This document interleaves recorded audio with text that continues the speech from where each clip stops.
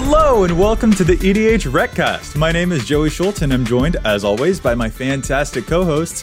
Up first, he's so happy that the reprint of the card Darkness has new art by the artist named Darken. It's Matt Morgan. So there's a theory going around that no two people see the same color the exact same way. So I think the conclusion might be that color is a pigment of your imagination? Oh, no. Oh, no. Well, I guess I'm going to have to book 2 therapy sessions this week. Thank you. I can see that joke gave you a case of the blues, and that's quite all right, Joey. Either that or I'm seeing red. We'll have to decide a little bit later. I think Dana is just green with envy that he didn't make that joke first. Oh, no. And in fact, speaking of Dana, let's say yellow to Dana. Up next, he has heard that there's a new Warhammer card called Sloppity Bilepiper, and he's pretty sure that that's not actually a card name. That's a Shakespearean insult. Yeah, it's Dana Roach. What did the dad Buffalo say to his child when he left for work? Bye, son. There you go. You got it, Joey. Well played, sir. I'm catching wise. That's right. I've known Matt for a while now. I'm starting to catch on to these, and I'm very proud of myself. You know, we can't bull you anymore. I think that joke was a little off color. Did you say it was off color, Matt? It was off color. Anyway, this is the EDH Recast. EDH Rec is the best deck building resource on the web for the Commander format, compiling data from deck lists all over the internet to provide helpful recommendations for new Commander decks. And here on the podcast, what we'd like to do is give all of that data just a little more context. Matt, do you mind telling us what it is that we're talking about in this week's episode? Well, we're going to pontificate the great mysteries of Commander and ask ourselves, what if? So what if some cards, some questions about the format, maybe we're just a little bit differently, and what would that look like? Yeah, a couple of Commander hypotheticals. What if some aspect of the format was changed? How would that affect things? It sounds to me like you've been watching a lot of the Marvel stuff that was on TV. Is that the case, Matt? I did watch a lot of the Marvels. I appreciated it, but not directly. We're not going to talk about, Captain Carter here.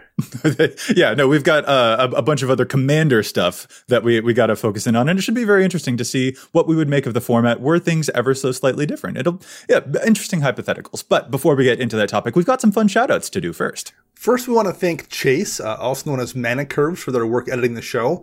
You can find them on Twitter at Mana Curves. And if you would like to support the show, you can do so by liking and subscribing to this YouTube channel. We definitely appreciate the free support there. Or if you'd like to support us over on Patreon, you can do so over at patreon.com/EDHRecast, where we have patron tiers of all sorts of levels, whether you want to see all the historical challenges stats picks that we have, you want to see all the episodes a day early, there's all that and more, including that beloved shout out that we're going to do every single week just for any given patron, just for supporting us, which we definitely appreciate the support of. And so this week, Zach Ray, thank you so much. I hope people call you the Ray Gun.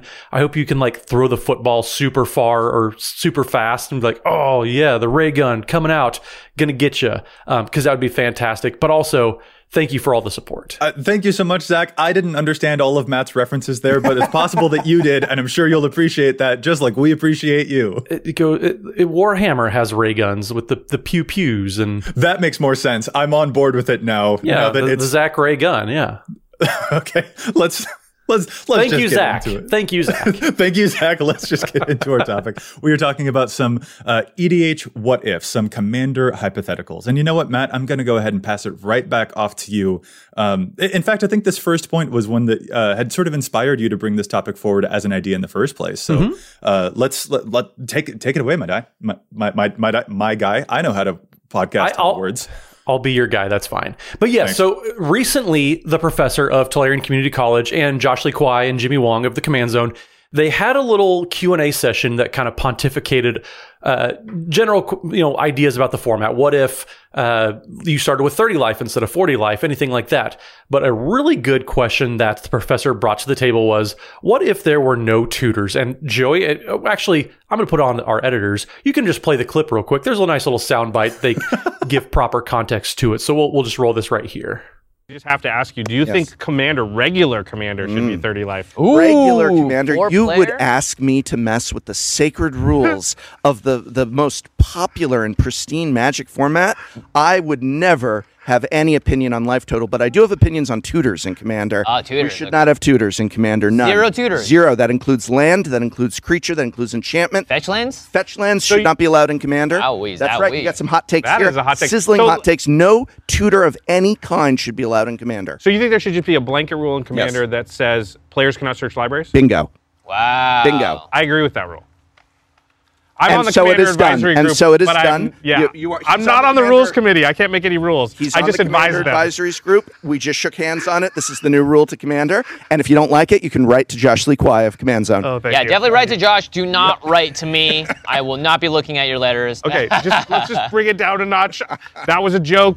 Thank you, Matt. For the record, I am also our editors. Chase and I both edit the show, so I like how you had to clarify that. But yes, that was me. You're welcome. But okay, yeah. So that's a very interesting point that they put forward. Just the idea of no searching of libraries allowed at all.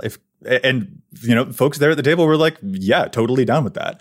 And I guess I won't bury the lead. I'm also personally way down with that. But Matt, since you brought up this idea as a thing, where are you at with it? What do you think would happen as a result of if there were no searching of libraries in the Commander format? I know I personally would love it. The amount of time that is often taken up by shuffling itself, searching, tutoring, all that kind of stuff, it takes a while. And I would actually very much appreciate just the speediness of the games. Sometimes games can drag out, and this would be one thing that's going to speed that process up. There are certain decks and there are certain strategies that would suffer for sure, but also outside of landfall, I don't know any type of strategy that wouldn't just be, okay, we're just not playing any tutors.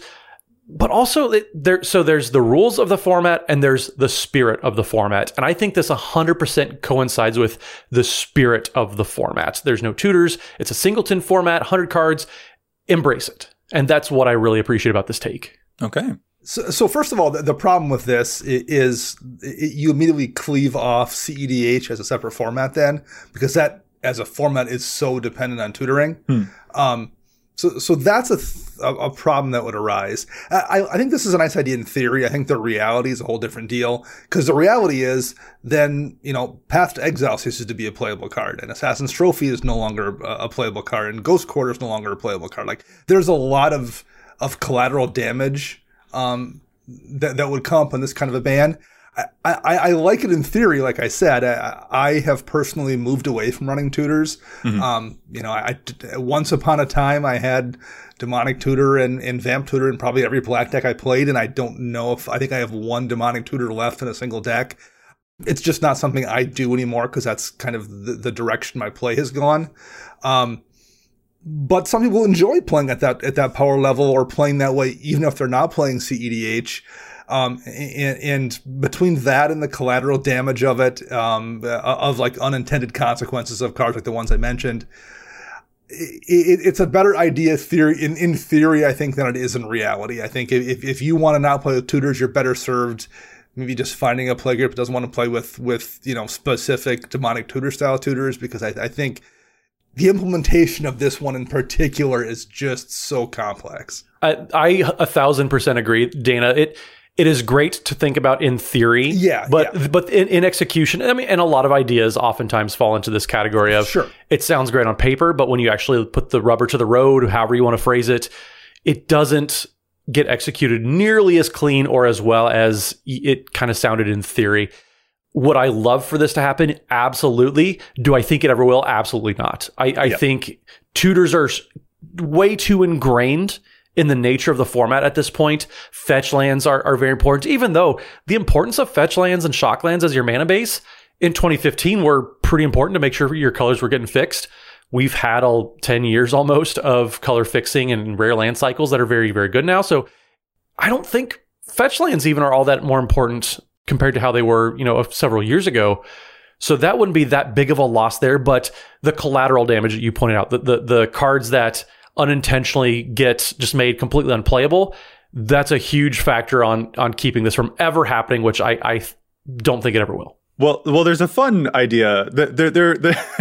I have a funny addendum to the collateral damage thing that you mentioned. First of all, if players can't search libraries as a rule, maybe Path to Exile doesn't go it's not that you can't play it. Maybe it's the best removal spell ever because your opponent can't search a library like that. Right. But actually, I would almost want to hone in on the rule then. The rule for me would be cards, players can't use cards that allow them to search their own libraries, for example. Whereas using a Ghost Quarter or a Path to Exile would still actually be, your opponents would still be able to get that benefit. So that might be a way that the rule could be tweaked in that case. Really, I think I guess actually I'll address the fetch lands thing as well. Matt, the importance of fetch lands. So I just within the past week and a half or so just switched my Rayhan and Ishai deck over, which is my 4-color deck. So mana fixing matters a lot in that deck. I got so bored of using fetch lands in that deck. I just really hated it. And I was very fortunate to have over the years accumulated fetch lands for that deck to go and find my Triomes or my Shock lands for the deck. But oh my God, every time that I pulled out that deck to play, I would shuffle. And then on the first turn, I would shuffle again. And on the second turn, I'd probably end up shuffling again. And then I'd play a ramp spell. So I'd shuffle too. And I was just this is too much. I'm just so bored of it. And I don't enjoy playing this deck. So I took out the fetch lands from that deck and I replaced them with those new Innistrad, the Midnight Hunt and other Innistrad, the dual lands, the slow lands, I think we called them. So Overgrown Farmland and Shipwreck Marsh, they enter battlefield tapped unless you control 2 or more other lands. And I mean, I worried that maybe these would affect tempo, maybe these might affect my color fixing, but they really haven't so far. So far, I'm feeling perfectly fine with them. I don't think it's affected my mana problems in that deck, basically at all. If anything, I feel I'm actually kind of saving on life points. My mana reliability has not really been an issue because I still have stuff like Triomes or even the tapped tri-lands like Seaside Citadels and stuff like that I can use in that deck too. So the colors haven't actually been too much of a problem. And I feel if anything, I've just started saving on life. So I've had a personal experience very recently where the fetch lands have really started to kind of grind on me just a bit. And one last kind of nice benefit to this too, if you're not able to search your own libraries, is green loses its monopoly on mana ramp. That's one thing that probably makes green the most played color in all of Commander is you're able to search your own libraries to grab all your mana and do all that. There are still ways to put extra lands onto the battlefield from your hand, but if you're not able to search and do a Cultivate or a Kodama's Reach, green loses a lot of its head start as far as what it's doing with mana compared to the other colors. And so the scales kind of get tipped to be a little more evenly, I would say, if green isn't able to constantly search up and put lands into play. Yeah, I think that would actually be one of the bigger impacts. Matt, you mentioned landfall, and I think strategically we would see an impact to landfall. Cultivate is literally showing up in 359,804 decks, Johnny EDH Rec, and that's just of the decks that we're tracking. A few decks, yeah. Yeah, 49% of the decks that that can play it seem to be. That's kind of a lot. Like, this would be a big impact, but I don't know. It's not that I hate shuffling so much that I'm like, we must change the rules about it. But like, I actually don't know if, aside from landfall, green would lose too much of its monopoly there, because we still have a lot of enchantment and creature-based ramp still available in the color. And I think that would make the games still very interesting, and green would still be very powerful at getting that kind of mana advantage kind of already, even with just the enchantments that can go onto your lands. I feel like green would still probably be okay. Probably not as monopolistic, or however the word that you like, its stranglehold on the format wouldn't be quite as intense if it did have, some of those cards like the Cultivate taken down. But I still feel like it would, like, green's power isn't just in its ramp, to me at least, and I think it still has plenty of other options. Yeah, in landfall, next getting knocked down a peg probably isn't a huge problem either, considering it's one of the most popular archetypes out there. Having an AC Tyrant of Dire Straits deck myself, that deck could stand to lose a little bit of its juice. 100%. Right. Yeah, that's fair. Yeah, no, this is interesting. And I still ultimately totally agree with you guys that, like, this does probably sound better in paper than it does to actually enact it. It would be messy. It would be difficult. But I would be more on the side of, yes, I'd vote for this were it a thing. And I don't think that a lot of stuff in the format would suffer too much. I'd kind of look forward to what I would replace those searching effects with. I'd kind of look forward to having new types of ramp to look forward to. I don't know. That's me. If there was one thing that would make me absolutely not ever want to be a member of the rules committee, it would be trying to implement this as a rule. You know what? Fair. Yeah, we can only imagine the way that Twitter would explode. I appreciate everything that they go through, but I would not want to join them for that. All right, I want to bring up another what-if situation here, and this is one that gets touted a whole lot, and I'm pretty sure that my opinion has already been, like, very clearly stated on the podcast, but Let's do a what if on commander damage, because there's a lot of rhetoric out there sometimes where people like commander damage shouldn't even be a thing. So what do you think would happen, Dana, if commander damage was not a thing? I mean, life gain decks become maddening to play against, I guess. To go to the point about people who think commander damage, though, shouldn't be a thing, it's almost always because they claim that it doesn't really happen. It happens all the time. I play in, a private, like, friend group meta. I play at LGS. I've gone to multiple events this season.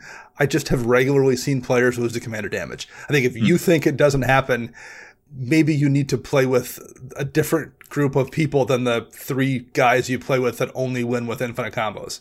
Commander damage is out there and happens quite regularly, and I don't understand where that notion that it doesn't ever occur comes from, because it's a regular part of multiple different environments I play in. I just that's baffling to me. So I'm not that aggressively in favor of it. I'm glad Dana is, because somebody's got to bring some clicks to the page, some heat. Yeah. But I do agree that it depends on the play group. I've been part of play groups where nobody ever won via commander damage, was always something else. And I've seen tables that at least every other game was ending that way. It just depends on how that play group likes to play. And if that's not how you and your friends are playing, cool. But there's people that are playing across all spectrums of the format. And my biggest criticism of people that say it should be done away with, it pushes back against the notion that it's harder to track. But really, is it any harder to track in 2022 than any of the other new mechanics that are coming out? Is it harder to track than the dungeon and the initiative and all that? I don't think so. If you have a mutate card in your deck, you don't get to claim exactly. The commander damage is challenging. But there's so many ways and so many new tools to help track commander damage. If you're playing on Spell Table and you're playing online with your friends, Spell Table is a tool built in to track that. But also, how hard is it to just get an extra D20 and write on a piece of paper, Dana, commander damage, and track it that way? But also, if you're playing a deck that wins via commander damage, bring extra dice, and you can point out, okay, I have done this much commander damage against Joey, I've done this much against Chase, etc. So, is it hard? I don't think it's even harder to track than how many treasures most decks are making these days. And also, like there's plenty of times I've been in pods where someone hits you with a commander and you're like, don't worry about it. You don't need to track that. You're never going to die to commander damage from this deck. And I go, okay, I won't worry about it. Right. And then there's ones where someone like hits someone and you're like, that's going to be irrelevant. That's the kind of thing people can just like deal with on the fly. Kind of like those situations where you crack a fetch land and do something else at the same time, so you just tutor up both cards. It's commander. You can shorthand a few of those things and shorthand the fact that like my commander is never going to kill you, so don't worry about the fact that it just happened to smack you for 3 damage on turn 2. Don't worry about it. Like we can handle that. And I also want to explore not just like pushing back against the argument of it, which usually is like, this is annoying to track. It won't there are plenty of games that don't end with commander damage. So having tracked it throughout the game feels a little meaningless. Like I see that point for sure, but I like rules that are there as safeguards. And this is a really, really big one. Like most games also don't end when a library is empty and a player can't draw a card. But I like that style, that rule gives the game an inevitable endpoint, and it allows for mill decks to be a whole strategy, a whole thing. And that's how I feel about commander damage. It's nice to have a cap on life gain decks because I play against life gain decks pretty regularly. And when your opponent has 400 life and you have a 2/3 as your commander and not a lot of else going for you, it feels a little hopeless. And that is more crushing to me rather than if you know that commander damage is a thing, that gives you a glimmer of hope and it gives you maybe it can try a different type of strategy. And of course, it opens up the Voltron strategy as a thing. So while most games may not end with commander damage being involved, or I'm not even willing to say most games, but maybe I am, I don't know, but some games certainly do. I experience a lot in my family meta. The fact that Voltron can be a strategy is the strongest argument for it. I like having an inevitability thing, a cap that prevents something like an infinite life gain combo from just feeling like, all right, I guess the game's over unless someone else can find a combo too. And also, I guess really the last thing is that my mom plays a Voltron deck. My mom likes commander damage, so boom, people had better deal with it. Yeah. Otherwise, Tasha's coming to get you. There you go. Yeah. Watch out for those Dragon Lord Ojutais. This is the weirdest defense I'll ever give. Well, that settles it. Joey's mom likes it. It's staying around. Sheldon, Gavin, all you, I hope you're all listening because Joey's mom likes it. Watch out. All right. So yeah, no, I think that there would be nothing but bad if that rule were removed. I think that it's a nice, unique thing. The juice isn't worth the squeeze, as Mr. Lee Kwai would say. Right. Yeah, absolutely. The prevalence of life gain, or the dreadfulness or the hopelessness of playing against life gain, I feel like we would actually feel that pretty rough, and in a way that wouldn't feel as conducive or as fun. And I don't think that would be a good future for Commander players. And I'm willing to take the nuisance of tracking Commander damage as opposed to the hopelessness of, I can't beat a person who's at 400 life now. So what do? I guess I have to play more combos in my decks, which isn't a thing I wanted to do in the first place. That kind of deal. But you know what, Dana, we've had 2 of our what ifs. How about you put forward one of yours? Sure. So my what if here is, what if any legendary card could be your commander? And this is usually something people posit in defense of making Planeswalker commanders. Oh. Yeah. So the thing I always come back to with this is taking a look at the EDH Rec most popular commanders list. There's been a whole ton of like legendary elves over the years, but there's a reason the Lathril Blade of the Elves is one of the most popular commanders in the last several years. Okay. And that's because it's crazy powerful. There's multiple dragon commanders, including a 5-color dragon commander in Sign of the Ur-Dragon. And there's a reason the Ur-Dragon is one of the most popular commanders ever printed. There's a reason Kenrith and Edgar Markov and Korvald.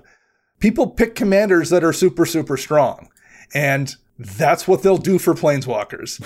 And none of them have been vetted or planned out around being commander in your command zone. So all you'll see is a bunch of people playing busted Planeswalker commanders. Not everybody. There's going to be someone who really enjoys playing, who really thinks Tybalt's a cool card, and they want to play the bad 2-mana Tybalt. People will do that, absolutely. But you're also going to wind up going against a bunch of busted degenerate Planeswalkers in the command zone. And you can already do that, I guess, with your friends if they want to rule 0 it. It doesn't sound very fun to go to your LGS and just have to deal with Narset Wheelocks or something. Dude, I was just going to say that. Narset Parter avails each opponent can't draw more than 1 card each turn. Sounds like a miserable thing to be in the command zone every single game. Like, oh my God. Well, but there's also some precedence here, too. The fact that Oathbreaker kind of was a thing, but hasn't really taken off into the mainstream is probably a little bit of a hint of why this probably isn't the greatest idea. Now, that's specifically addressing Planeswalkers. I personally don't think any of the Tamios would be particularly fun to play against either. They're all just very, very tuned, very low to the ground. There are some Planeswalkers that would be fine, but if we're talking about like any legendary card, I really don't want to face Urza's Ruinous Blast every other turn. That also sounds just terribly unfun. Or Karn's Temporal Sundering, some of those types of cards. So I am very appreciative of the fact that the rules committee kind of stuck to their guns and said it has to be a legendary creature, not any legendary permanent or any legendary card, because I don't want to live in a world where some of these cards that weren't ever meant to be put in a command zone suddenly can be. The Great Henge is my commander. Bolas's Citadel is my commander. No, yeah, just GTFO. And even just lingering on the Planeswalkers, like Narset is an easy to grab example of like wheel locks that would shut a game down. But like, I don't think that I would be any more happy if like Karn, the one who turns off all mana rocks, was a commander either. Or Teferi Time Raveler, making everything only able to happen at sorcery speed. Also sounds kind of Ugin the Spirit Dragon. Probably not the most. Teferi, Master of Time, the one who can activate every single turn and goes up to take extra turns, seems pretty dangerous to me to be in the command zone. Maybe just not the type of experience. Oko. I don't want an Oko every game. I don't want to go back to Throne of Eldraine Standard. I don't think anyone wants that. so yeah, that's kind of a harsh take for me as far as I'm going to get. I think that would be a very bad rule, to the point that I would probably.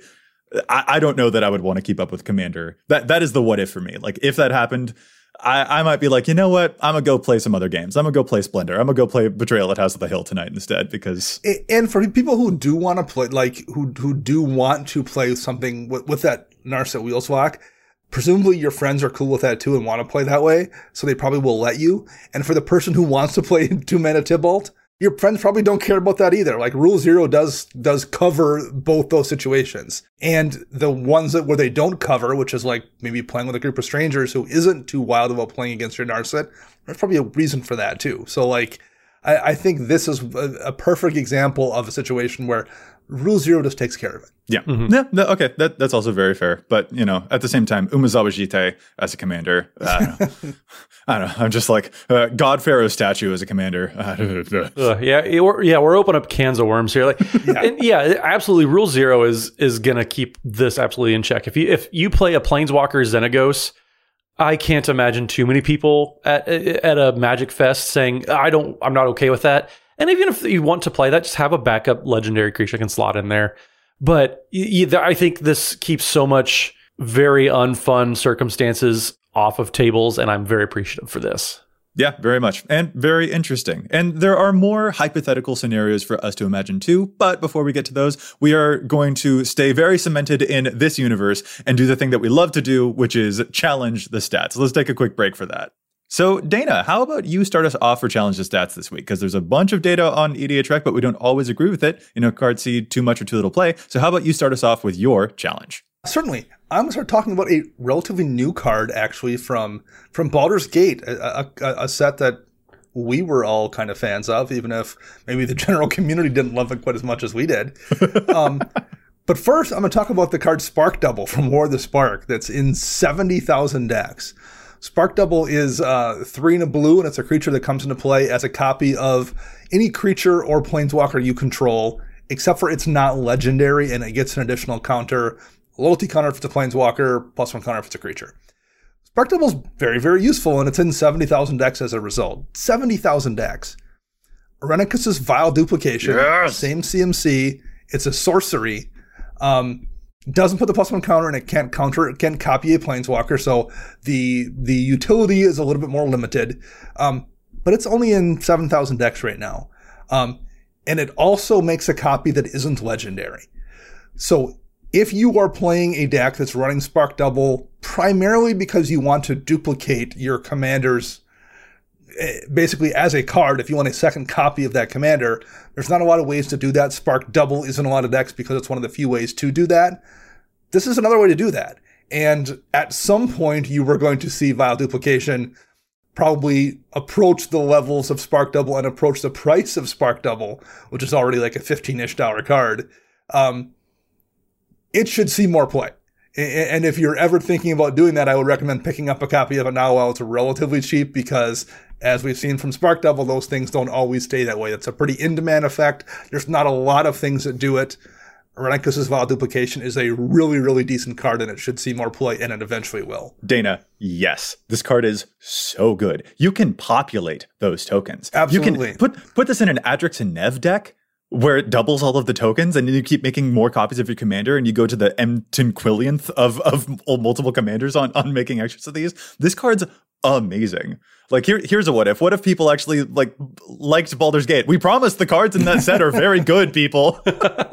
Well, and this is also, it's a $2 uncommon. That's for an uncommon, that's getting up there. But yeah, Dana, I love this challenge. I had 2 of them in my Baldur's Gate pre-release kit. It's disgusting. And holy jeebers, this card did work. It is very, very good. If you need copy effects, if you just want to make a copy of some just very, very good creature, it's a really good choice. There's so many commanders that can take advantage of this card. Yeah. And one thing I will quick point out as well with it is because it isn't legendary, despite the thing at copying generally being legendary, that then makes it easier to copy that creature with something that doesn't care about that. So you maybe wouldn't want to normally run Clone in a deck where you're caring about copying your commander because it would die being a legend. But if you've got Duplication and Spark Double in a deck, well, then it makes the other clone effects that much more viable, since you can copy the thing that isn't legendary that's already copied the legendary thing. Yes, absolutely. That card good. Play card. Yeah. And, it's interesting that you would mention copy stuff, because my challenge this week is also about copying effects, specifically for Ivy Gleeful Spell Thief decks. And it actually involves a card a commander, but in this case, it would be a card in the 99 that I just mentioned a second ago, and that's Adrix and Nev Twincasters once again. So Ivy Gleeful Spell Thief is that amazing new Simic commander from Dominaria United, which already has over 1,100 decks to its name, and it has really captured people's imaginations because whenever a player casts a spell that only targets one creature and that target isn't Ivy, you can, if you want to, make a copy of that spell that will target Ivy. So you can use a whole bunch of like small cantrips, for example, that will target one of your other creatures, and then you can copy it, and that cantrip will also hit Ivy. Or if you're using especially auras, or the fun thing to do is mutate creatures, you can get multiple copies of those too. But critically, this is important to note with Adrix and Nev, which are showing up in about a fifth of the Ivy decks that have been built so far. 20% of Ivy decks contain Adrix and Nev Twincasters, and this is an important non-bow to be aware of. Adrix and Nev Twincasters say if one or more tokens would be created under your control, twice that many of those tokens are created instead.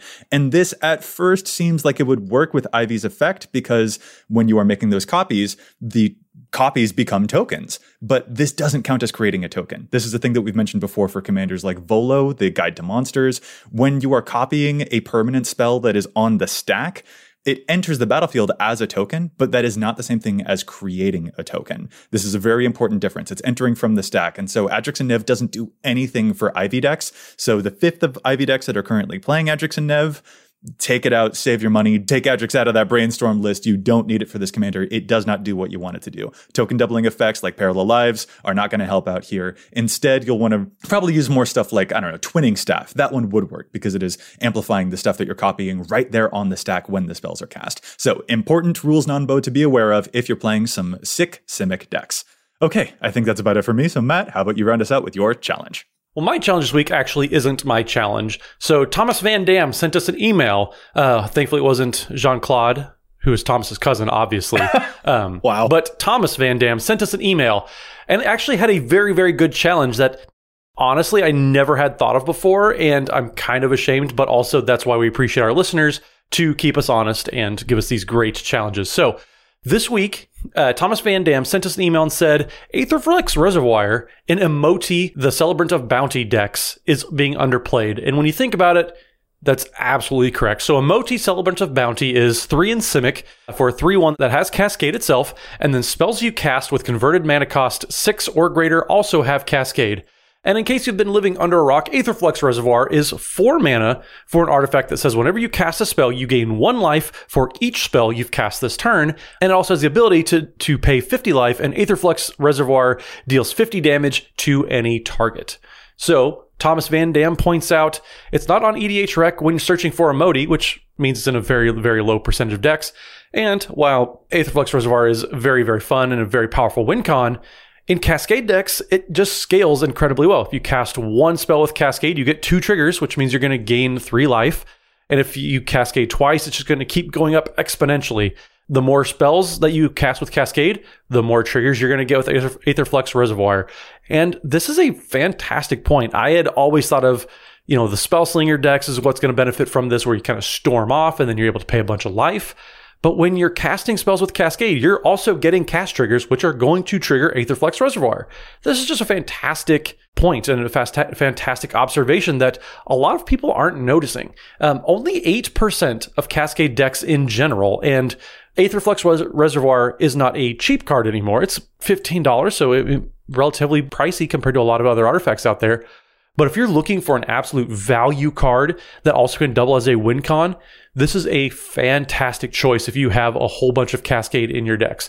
Emoti Celebrant obviously is very, very good, but anything with Cascade, really, you're going to get a whole lot of bang for your buck here. So thank you, Thomas, also for the email, but especially this fantastic challenge. That is fun. Oh man, Aetherflux Reservoir. Speaking of life gain decks being totally bonkers, as if they needed any more help, let's make sure that commander damage stays a thing, right? Is that, yeah? No? I can't tell if Matt is shaking his head or nodding at me. So maybe we'll just move on. I'm just kind of shaking my head in disbelief a little bit because Aetherflux Reservoir didn't need any help getting good, but here we are. But here you're trying to make it even better. I'm just making it even. I'm not making it better. Thomas Van Dam is. There you go. Yeah. Oh, man. Okay, let's get back to a couple more Commander hypotheticals. And Dana, how about we start off with you for the second half of the show? What is another Commander what if that might occur to you that could be fun for the format, could be detrimental to the format? What's in your brain? This is one that I've heard a few times. What if there was no maximum deck size? So minimum deck size of 100 cards, there's a logic to that, particularly in a singleton format. It kind of makes sure we see a lot of diversity in play. But why can't you have 101 cards or 115 or 200 cards or whatever crazy amount you want to run? That seems pretty reasonable to me, to be honest. It would allow me to be lazy and be like, I can't make this cut. I'm going to stay at 102. I mean, that's what I would do with it. I wouldn't try to build a Battle of Wills deck or anything. I would just be lazy. I was just going to say Battle of Wits. 200 cards left in my deck. Yes, make it happen. Absolutely. If you can shuffle it and you're not going to annoy everyone with this giant stack of cards at your deck, if you're willing to wrestle it around, I mean, that doesn't seem unreasonable to me. Yorion could also be an actual companion because you'd be able to have the starting deck that has 20 plus cards over the usual minimum deck size. Right. So, there are things. Those don't sound like negatives to me. And I agree with you. Sometimes it would be nice to be like, you know what? This deck's at 103 cards. I'll worry about it later. I don't need to worry too much about it. I like this. Dana, I like this one. I mean, mathematically speaking, the less amount of cards you have in the deck, the easier it is to find your win condition, develop whatever plan you have to develop. So the more cards you run, you're just kind of diluting your pool to a degree. There's no real upside to it other than fun. It's that seems to me to be when we're talking about changes, I always feel like so many of the changes people suggest are geared towards wanting to be more powerful, wanting to make the game play more like existing formats we already have that play a certain way. And I don't get that. Mm-hmm. This is one that goes the other direction. This is one that makes things even goofier. And it's not going to really affect me at all. I would probably still, unless I said being lazy, but if you want to do that, there's not a lot of downside to it, I guess, in terms of how the game plays. So this is one I'm pretty open to. Well, and if we want to talk about rules that sound good on paper but are impossible to implement in execution, this one absolutely is implementable. Yeah, for sure. 60 card formats, 40 card formats, they already have this as a rule. You have you have a minimum deck size. You can't go below 99 cards or 100 counting your commander, but you can go up to however many you want. So yeah, you can play those Battle of Wits types cards. So yeah, there is already that example that has been set. The ruling is pretty straightforward. And so I don't mind this rule. I know I probably would not play this, but I know there's a ton of people that absolutely would play 200 card decks without Battle of Wits. They just would play 200 card decks. Right, yeah. But yeah, so the fun factors here, but I don't, to me, there's not a whole lot of downside to this rule change. I think the thing that would give me the biggest boon, especially, isn't even encouraging my laziness, which might not be a boon now that I think about it. But the thing that I think would actually be the most fun would actually be for theme decks. They release brand new Liliana specific cards or Jace cards or Chandra cards every single year because these are very prominent characters. So if you're building a Chandra themed deck, for example, shout out to Chase, Mana Curves, co-editor, love you, Chandra Tribal, absolutely here for it. That deck's fire, literally and figuratively. Quite literally, yes. And Chase has lamented, it's hard to make cuts in this deck because you want to keep it Chandra theme, but you also can't fit every single Chandra card they've ever made. And if there wasn't a limit on you have to have exactly 99 cards, I don't know, more freedom to be I'll play literally all of the Chandra cards, all of the Liliana cards, literally every single Jace card, and still have room for other fun stuff that you might want to throw in. I mean, you have to be careful about making sure that you increase your land count to go along with it. But yeah, I think that would be the thing I'd feel most rewarded by is theme decks would feel like they have even more freedom to actually be theme decks when you can play all of the stuff that you wanted to, even if it becomes a big jank pile. I mean, it was going to be a jank pile anyway, so why not? Bigger is better. Why not? Yeah, I'm super into it. It is worth noting that right now, every mill player listening to this podcast is yelling at us. Because it would make their life more difficult, I guess, in some situations. Oh, no, so right. So there is a downside, I suppose, it's worth noting. But other than that, Yeah. I mean, I also don't think that there's that many mill players out there. Okay. all six players that are building dedicated mill There's decks. 6,000 of them. Guys, we have EDH Rec data. We can actually look up the numbers. But also, too, yes, there would be some people that would just go absolutely ham with throwing every card that they could think of in the deck. But I don't think too many people would. I think a lot of folks would still follow the tried and true 99 cards plus your commander. So it would hurt every now and then, but that's going to be the same as any other rule change that we have. And on the subject of mill, like Traumatize still scales to that. True. Like, Very cut true. your losses. Yeah. Cuts the library in half still scales to that. And Bruvac still makes that lethal if you're going to pair up with that. And those are pretty famous, like accidentally like combos in mill decks that already naturally crop up. And so I think that it would be frustrating. Yes. Like the average Phoenix deck is going to be like, all right, that guy's got 120. She's playing 130 over there. All right. So this is a slightly more uphill battle, but I've got my backup plans here. My Bruvac and my Traumatizer are ready to go if I find them. So, I think that there's, that was a good addendum to point out. That's a good asterisk to point out on it, Dana, but I did get a little bit lost in the sauce there. So thank you for bringing me back down to earth. So how about you, Joey? What do you have for one here? This one will be a little bit more. I don't know if you and I are going to agree on this one, Dana, but I kind of want to talk about like pre-con mana bases because I see a lot of room for improvement in pre-con mana bases. And I also see a lot of discussion about like the type, I guess really, I mean like the types of things that can be reprinted in pre-cons. So there are a lot of very expensive cards out there that we are sometimes frustrated don't get reprinted more often to help keep their prices in check. And we most often see this in the form of the pre-con mana bases where like even looking back to the new Capenna precons that we got, like the Anhelo deck has stuff like Foreboding Ruins in it and Choked Estuary. And it's just like, sorry, not sorry. These are not great lands for a commander deck. And it'd be nice to see a little bit less of those, please. I still remain baffled that the Battle Bond lands don't regularly show up in precons. Like, that's a no-brainer to me. It's a multiplayer format. Like, you should put these into the precons. Why are they not there? Like, do y'all remember when the Shadowmoor filter lands used to be $30? Like Waterlogged Grove or whatever it's called, used to be $30. And then it got a couple of extra reprintings, including in precons, and now it's $3. Like, more of that, please. But at the same time, I don't want fetch lands in precons either. Like, that's a difficult thing. So, like, I'm kind of interested in a what-if situation of, like, what if those, like, crazy, big, very expensive cards did get reprinted more often in precons, including in mana bases, or if stuff like the Smothering Tides were more regularly reprinted in precons, or even stuff like Demonic Tutor, what y'all think would happen, because I think there's a lot of good that could happen from amping it up a little, but I think there's also a lot of bad there, and it's a more nuanced conversation that I wanted to open up. There's two ways to look at this. What would be nice and what is a realistic thing to expect from a profit-based company. And the reality is, and this isn't, I said the same thing because we discussed mana bases in pre-con decks recently on my other show, Commander Central, and I made the same point there, but I'll make it again here because it's relevant. I'm not defending the decisions made by a company in the name of profit.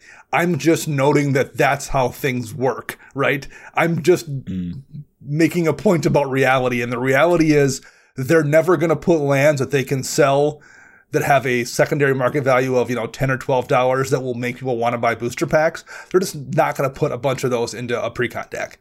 They want to maintain that value to sell packs elsewhere. And I'm not defending that. I'm just noting that's the reality. So we're just not going to get very many of those cards ever in a pre-con mana-based deck at all. That said, they definitely could make those mana bases better without having to resort to putting $200 worth of relatively expensive dual lands into these decks. So I am kind of torn here. Precons, they continue to get better, the land bases included. If you look at the Dominaria United precons that they put out, there weren't any guild gates, there weren't any just absolute just dumpster lands that they included. So they are getting better, but also it's also something that it's very clear that it's kind of showing to new players, this is how you can upgrade the deck. The mana base is there. And also, they're constantly putting out new rare land cycles. So whether it's the Innistrad cycle that we got the last time we went to Innistrad with Crimson Vow and Midnight Hunt, those lands were absolutely great. We're getting new ones all the time. And so the land bases are so customizable whether you're looking for the absolute tip top or you're looking for kind of a modest budget mana base, there's a lot of room for you to kind of play around in that space. So the mana bases themselves, I'm fine with the progress they're making. I'm not the main target for precons. Like, I'm not buying them because I'm trying to get into the format, but also it kind of gives people a roadmap on how to upgrade them. I'm more concerned with, is the deck going to be playable out of the box? And by and large, the past 3 years, pre-constructed decks have been very playable outside the box. With reprints, though, going in the non-land slots, that's a whole other can of worms. Yeah. Could they be doing better? Because they have done better. But also, when we were putting Cyclonic Rift in precons or Demonic Tutor, they're not great for the new player experience. And if they're going to put very cool new cards into those precons instead of the reprints, and then just continue to find additional reprint outlets like they have been doing, that's a trade-off I personally am okay with. I know I don't have the most popular opinion on that, but I like seeing all these new cards coming out in pre-constructed decks. That's one thing that gets me excited and actually paying attention to the pre-constructed decks, because there's so many other reprint outlets, there's so many reprint sets that, to me personally, I don't know. Like I said, I know I don't have the most popular opinion here, but I like kind of what they're doing with precons lately. I'm with you there. I do like. I want the mana bases to be better. Like, to me, it's a little bit laughable that the Painbow precon had like the slow fetches in it, like Mountain Valley. Like, I think if you're going to put fetch lands into a mana base, I don't know. There's something that's a little bit off there for me. Like, but for the record, I also don't want like actual fetch lands, like the actual misty rainforests and stuff like that in precons, because again, I don't like shuffling, and I really don't want to make new players have to shuffle a brand new deck while they're still learning the rules. So seeing the slow fetches in there was a little bit like, I don't know, you guys, I'm not crazy about those. So I would love to see, the land bases always get a little bit more zhuzh, as you might say, but I don't want new players to have to deal with Cyclonic Rift when they're sitting down trying to learn how to play. I don't want a new player casting a tutor. No, it's not a good feel. I've taught a lot of players how to play the game, and just like asking someone to look through their entire deck for any card that they want, it puts a lot of stress, anxiety. Like, you don't know how this deck works. What exactly am I going to do? Like, those are not a great place. And even some cards like a Smothering Tithe, which can, by rights, sometimes take over an entire game. Aura Shards is a card I want to see reprinted. And I also don't want it in a precon because it's been in a precon before, and it was not. It doesn't lead to as much fun for folks. Like, there are cards that we want reprinted, but yeah, I like a new player experience is a thing that is very much worth protecting to make sure that they like the experience so that they can have more fun playing more of the things. And so that's a difficult balance. Nobody here is saying they shouldn't reprint cards. We're saying we need to find the right places for them, because the new player experience, I think, is incredibly valuable for continuing to grow Commander. And having that ruined by an Aura Shards absolutely is going to make people be like, well, this is stupid. I'm going to go play Hearthstone or whatever other game there is that's available to them. And really, this is a reality that I think is also very important for us to contend with. Like, let's say that they did have a lot more juiced reprints in precons going forward, for example. Well, I think that the reality of that what if situation would be that we have another True Name Nemesis situation on our hands, where these decks become difficult for new players to even acquire in the first place because they're all being sapped up by a lot of other players who are very excited to get those high value reprints. And like, we want these to be accessible to players too. So that's why it has to be a very delicate balance. I'm not necessarily happy about this, but I am just saying I don't want more True Name Nemesis situations on our hands where the decks have chase cards that established players try and grab a whole lot more, and that doesn't leave as much for new players to be able to access. So that is the thing. To go back to the land base just for a second, I think the biggest place they go wrong with the land bases is they include lands that I think give new players the impression that these are good cards by including them. And that's not really a thing they do, I think, with non-land cards. Yeah, there's not the best version of a thing, but like, you can look at it and like, oh, this is a good thing because it's in the deck, so maybe an even better one will be the thing I want to replace it with, right? Lands doesn't really work that way. I'm not as against Temple of the False God as some people. I do think there's decks where you do want to consider running it. But the fact that they put it in every precon for a lot of years gave a lot of players the impression that was a good card. And it's not a good card in a lot of situations. And I think they continue to have done that by, putting a ton of cycling lands in decks, or putting in guild gates. I think they've created this impression that some of these bad cards are better than they are, particularly like a 2-color deck.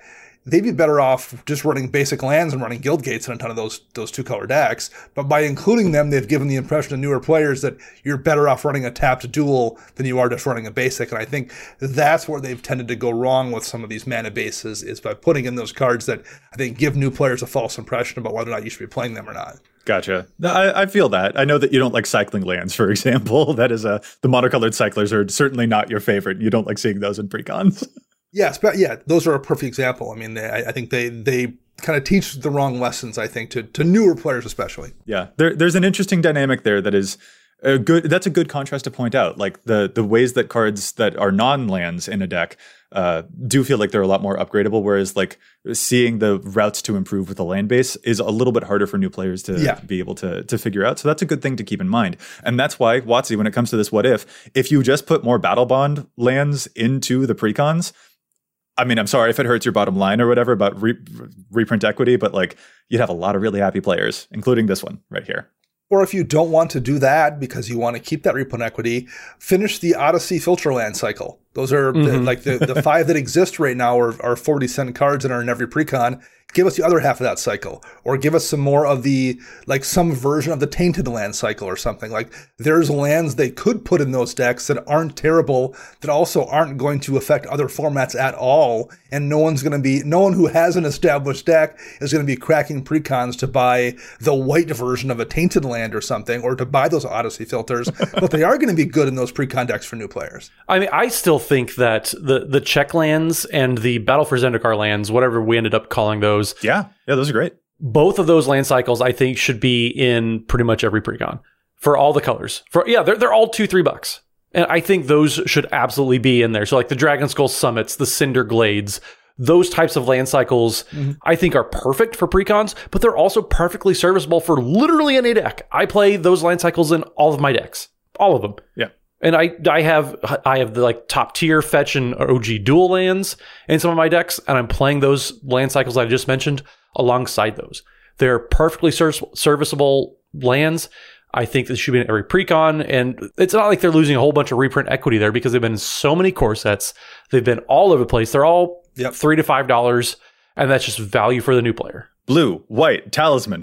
Why was it not reprinted for like 4 eligible precons in a row? Right. Anyway, yeah, I don't know. I think there's a lot that goes into the precon thing. And that's what I wanted to like kind of inject into the conversation, because I think especially online, you see a lot of like just the extreme takes or just the opposite extreme takes or whatever. And it's like, this isn't helpful. Like there is a line that has to be tread carefully here, but I still think that it can be done better than it historically has been.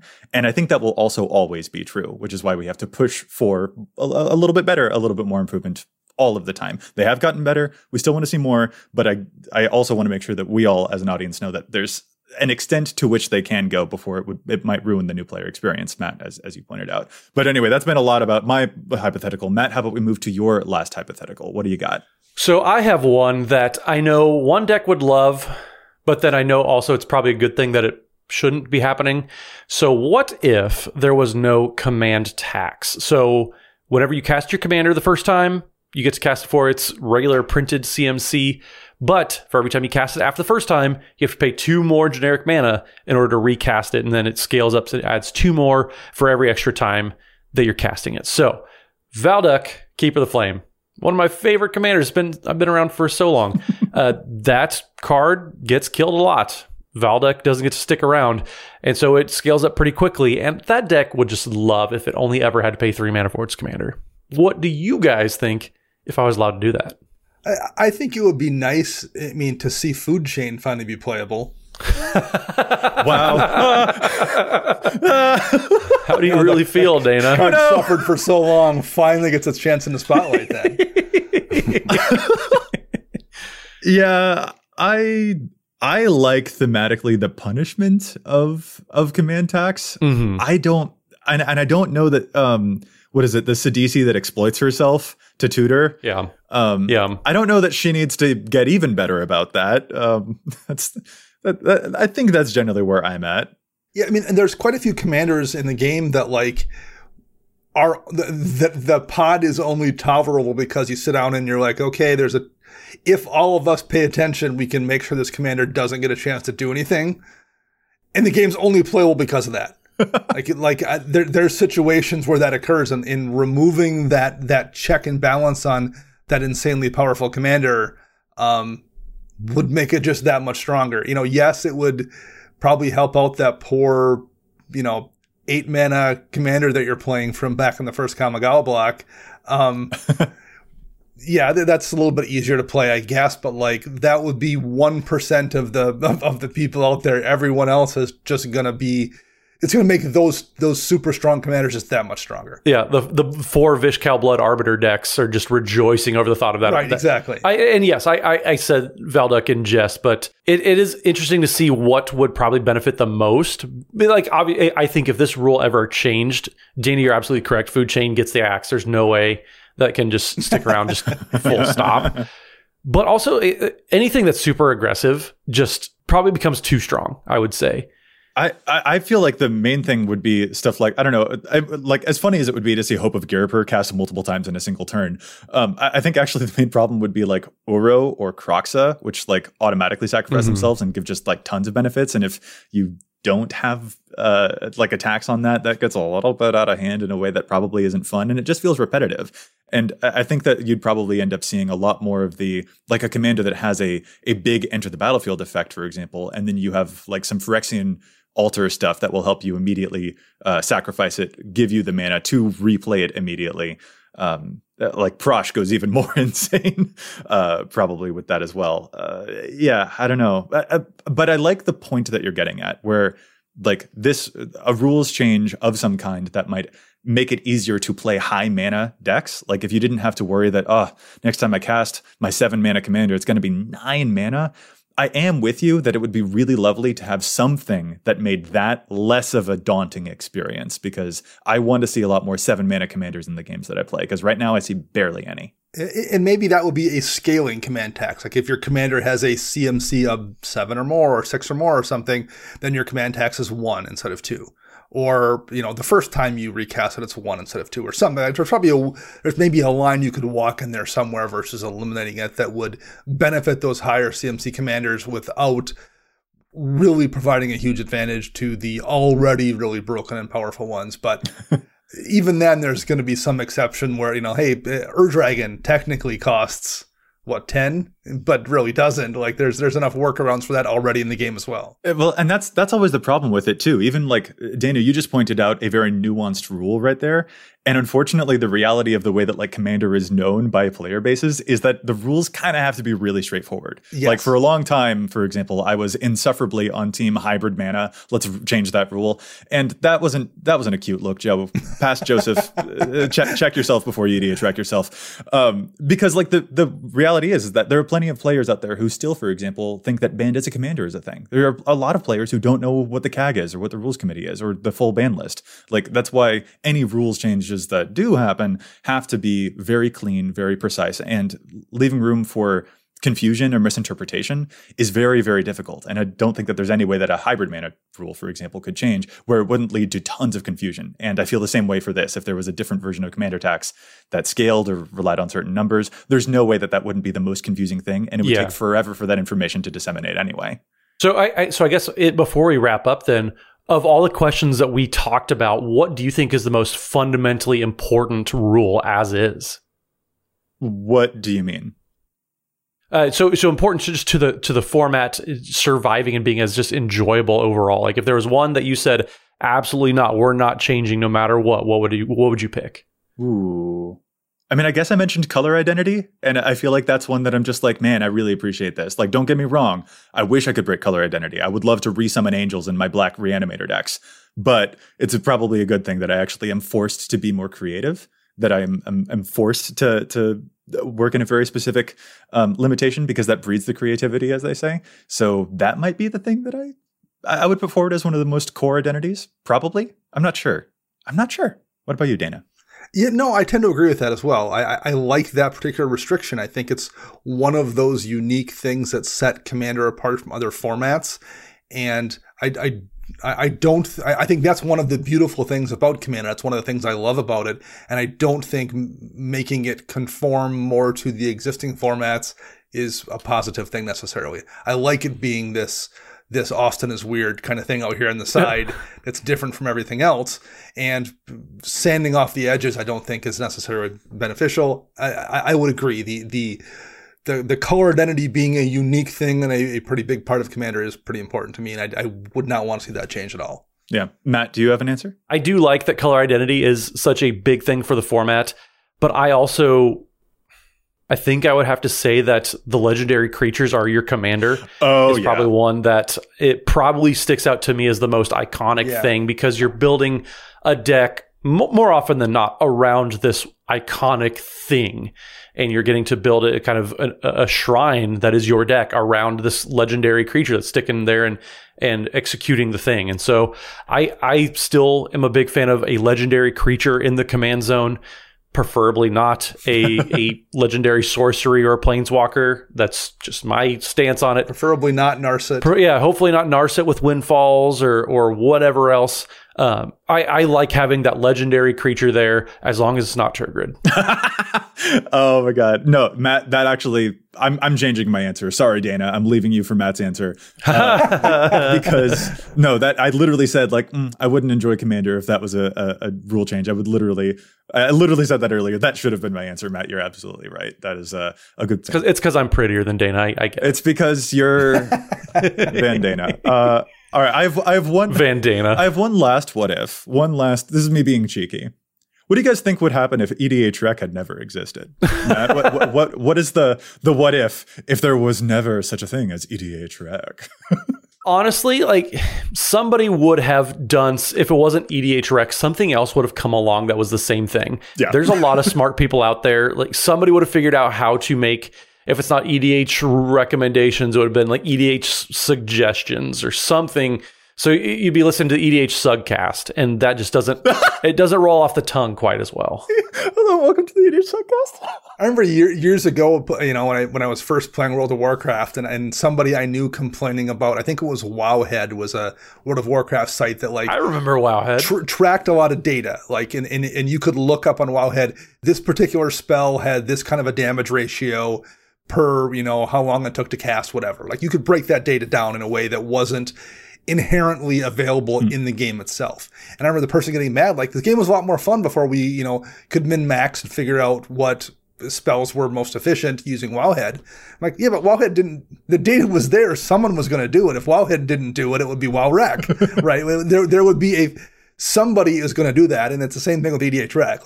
When in a situation where min-maxing data exists, someone is going to put it together. It just so happens that Wowhead did it for a while and EDH Rec did it for EDH. Right. That's just how stats work. I this may be a shock to people, but gamers gonna game.